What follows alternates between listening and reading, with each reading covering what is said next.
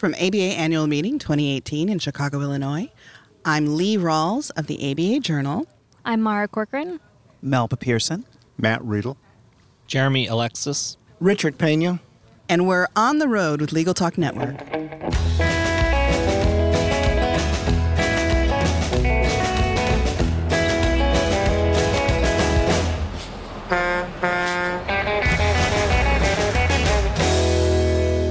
And we're back. Thank you so much for joining us on the road. It's a pleasure to be here. Today, we are talking about the Miranda Warnings Project, which we are being introduced to here at the annual meeting.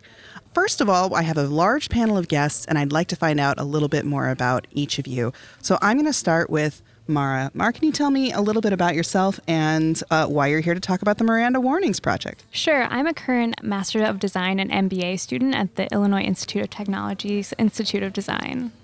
And how were you involved with the project? I was the design lead on the project. So from discovery all the way to prototyping and testing, I've been sort of the one doing the day-to-day work. And Melba?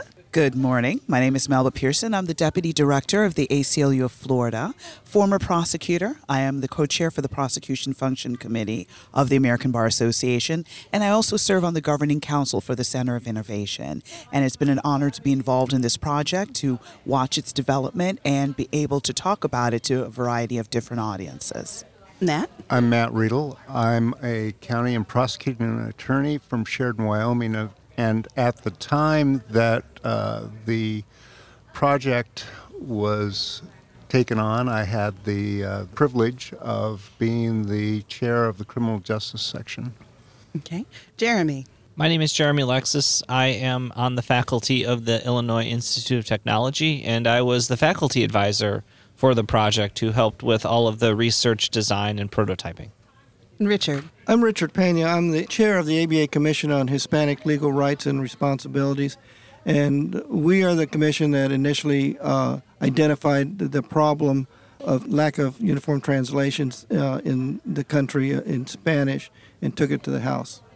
As it's been explained to me, this project first started kind of along when you were researching the 50th anniversary of the decision of Miranda, which led to the Miranda warnings. Richard, could you tell us a little bit about the origins of this project? Miranda was decided in 1966, and 2 years ago, the ABA had Law Day, and they were celebrating the 50-year anniversary of Miranda. The commission was asked to participate in the process of doing the research for that presentation. We discovered that there was not a uniform translation of Miranda for law enforcement throughout the country. It was a bit of a shock when we discovered, 50 years later, that there was not. And we also, in our research, discovered that Spanish-speaking only clients, there are about 990,000 a year, Spanish-speaking only clients that are stopped and would be subject to the constitutional rights being given to them, that many of them were inaccurate and they didn't convey the meaning. The Supreme Court has said you have to convey the meaning. So we went to the House of Delegates and formulated a resolution, Resolution 110, saying that the ABA urged all law enforcement agencies to have a uniform translation of the Miranda rights in Spanish. Mm-hmm. And Melba, in your work with the ACLU, is this a common issue that you see where people may not understand the warning is delivered to them in English? Absolutely. Also, I'm a resident of Florida, and in Florida we have a very multicultural environment. So we have people from all over the world, and law enforcement often encounters many different types of people in the line of work. And the problem is, if you may, let's say, be an officer of Cuban descent and you're communicating the warnings to someone who is of Mexican descent, may not be an exact one-to-one translation just due to dialects and the difference in meanings of certain words. So even though you may have someone that's delivering the warnings in the appropriate language, language. The problem is whether or not the accurate message is being delivered. And how can you properly decide whether or not to waive your rights if you don't fully understand what's at stake and what's available to you? So I'm so thrilled to be a part of this project and be able to deliver the message of how critical having correct Miranda translations are in the criminal justice system. And Matt, can you speak to this from more of the prosecution or law enforcement angle? I imagine many officers very much want to deliver the message clearly and just didn't have a tool. Could you talk a little bit about that? Absolutely. And frankly, it's not just prosecution. And this is why this was such a no-brainer, if you will, for the criminal justice section to offer funding for this project. Because, for instance, your law enforcement officer wants to deliver the warnings so that any statements made are going to be admissible at law. At the same time, defense counsel wants to know that the Miranda warnings were appropriately given, that they conveyed all of the important information, and most importantly, that their client understood the information and made a knowing and voluntary waiver of those rights. And so that's the critical aspect for this. And what happened was that a year after Richard's resolution was passed by the House of Delegates, the criminal justice section offered a resolution that called for this to be done with all languages so that law enforcement could have access to that information. And Steve Salzberg, one of our delegates to the House of Delegates, then pointed out to the House that they had just approved the creation of this Center of Innovation. And Steve said, we think that this would be an excellent opportunity for the center to have something to begin their work with, because in 51 years of Miranda, you would have thought that we would have already addressed these issues. We hadn't.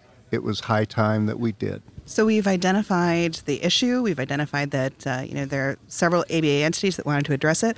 But let's talk about what you actually came up with. And Jeremy and Mara, I'd love to talk to both of you about this. What is the product that resulted from this research and this funding? Can you describe it? Yeah, absolutely. One of the things that we learned through the research of this project was that Miranda's delivered in a lot of various situations, and so we really had to deliver a suite of tools to help officers deliver Miranda within the different situations that they find themselves in. So in order to do that, we prototyped a bunch of solutions and recommended two to the New Orleans Police Department. One is called Sit and Watch Miranda, which utilizes a computer in a police officer's car. The computer is in the front of the car, and usually suspects can see that computer and screen in the back. So we're using an existing technology that exists in almost every police car within the U.S. these days. The other is called the Miranda card. It was inspired actually by a Walmart greeting card. When you open it up, and it sings to you. So it's a very simple laminated card with an audio module on the back that reads to you while reinforcing comprehension through sort of the written text as well as sort of images. And Jeremy, can you speak to the design challenges, not just as Melba mentioned, you have, even in Spanish, there are different dialects, there are different understandings of what a certain phrase, may connote. When you were presented with this design challenge, what were some of the ways that you found to address it, both in Spanish and then how else to communicate the information?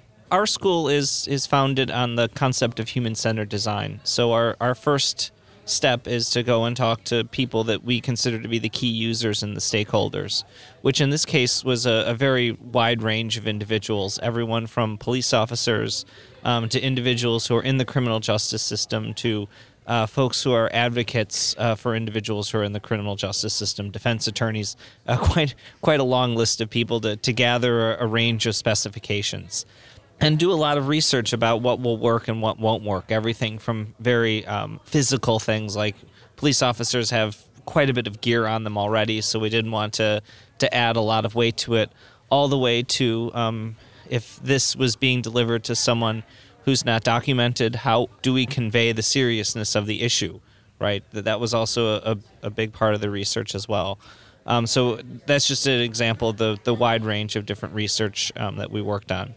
I think we benefited from a very good partnership with the New Orleans Police Department, though, because they were very open and very honest about what would work and what would not.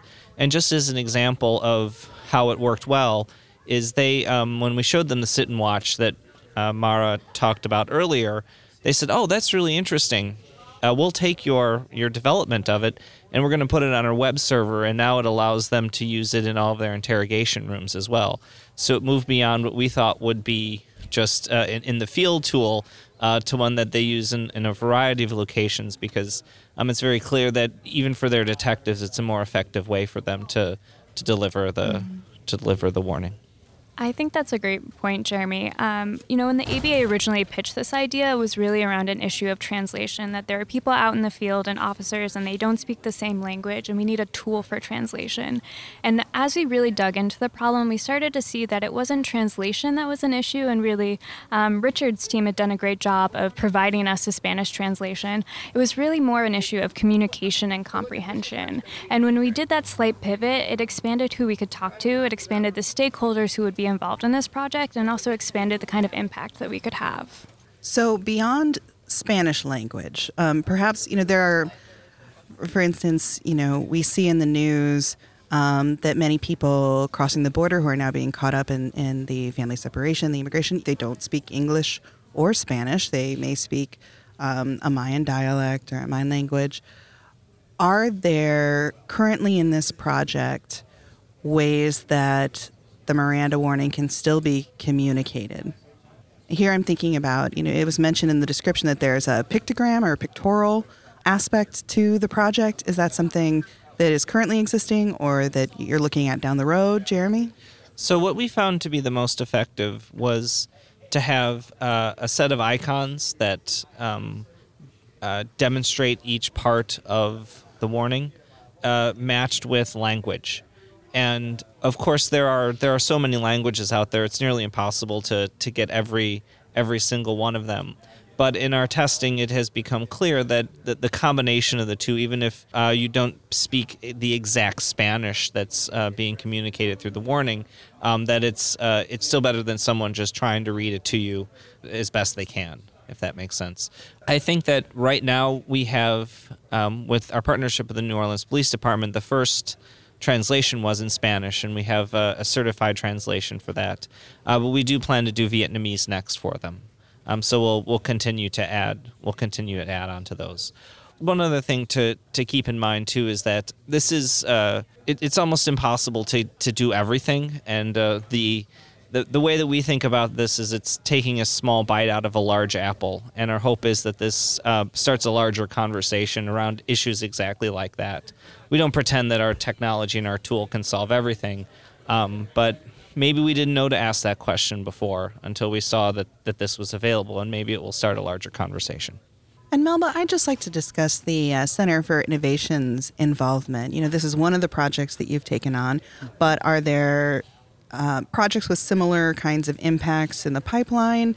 What has the Center for Innovation, which is a fairly new entity, learned through projects like this? Well, we've definitely learned that the list of problems are endless.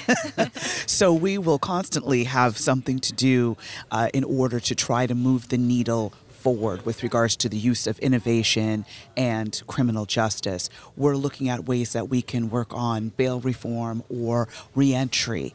We have a program coming up this November where we're going to highlight some of the amazing work being done in Louisiana by Judge Schlegel, who is using technology to be able to assist people in planning out, let's say, when their next court date is going to be, or be able to report to their probation officer via an app rather than having to physically go to an office. It is going to assist with the rates of recidivism if someone is able to maintain employment and be able to easily reintegrate into society. So that's just a taste of some of the things we're working on, but we're constantly getting new ideas. We have wonderful fellows that are looking to develop new ideas as we speak. So stay tuned because many more great things are coming. And then if I am a listener who's intrigued by the New Orleans rollout and maybe wants to get involved or see it start to be implemented in my area, or even just find out more, how can I contact each one of you or get involved through the ABA with this project? What are the avenues to do that? I'm going to start with Richard. If anybody wants to contact me directly, my email address is richard@rpenalaw.com, rpenalaw.com. I would refer them to the website of the ABA Hispanic Commission on Legal Rights and Responsibilities because we have some information on our website. And then actually, Matt, if you could speak to the criminal justice section. Yes, if someone wanted to get in touch with me, they can reach me at mredle@SheridanCounty.com, or they can call my office at area code 307-674-2580. And then our design team, Jeremy and Mara. The easiest way to find us is at our website, which is www.ID as an Institute of Design, and then a dot, and then IIT as an Illinois Institute of Technology, then another dot, edu. Obviously, we didn't design the website name very well, so. And Melba. If you want to learn more about the Center for Innovation, you can find us at americanbar.org and then search for Center for Innovation. And if you want to reach out to me personally, you can always find me on Twitter.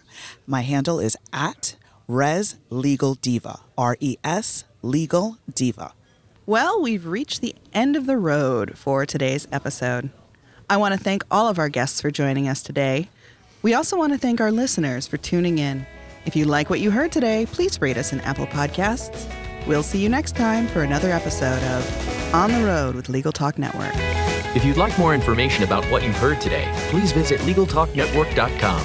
Subscribe via iTunes and RSS. Find us on Twitter and Facebook, or download our free Legal Talk Network app in Google Play and iTunes. The views expressed by the participants of this program are their own and do not represent the views of, nor are they endorsed by, Legal Talk Network, its officers, directors, employees, agents, representatives, shareholders, and subsidiaries. None of the content should be considered legal advice. As always, consult a lawyer.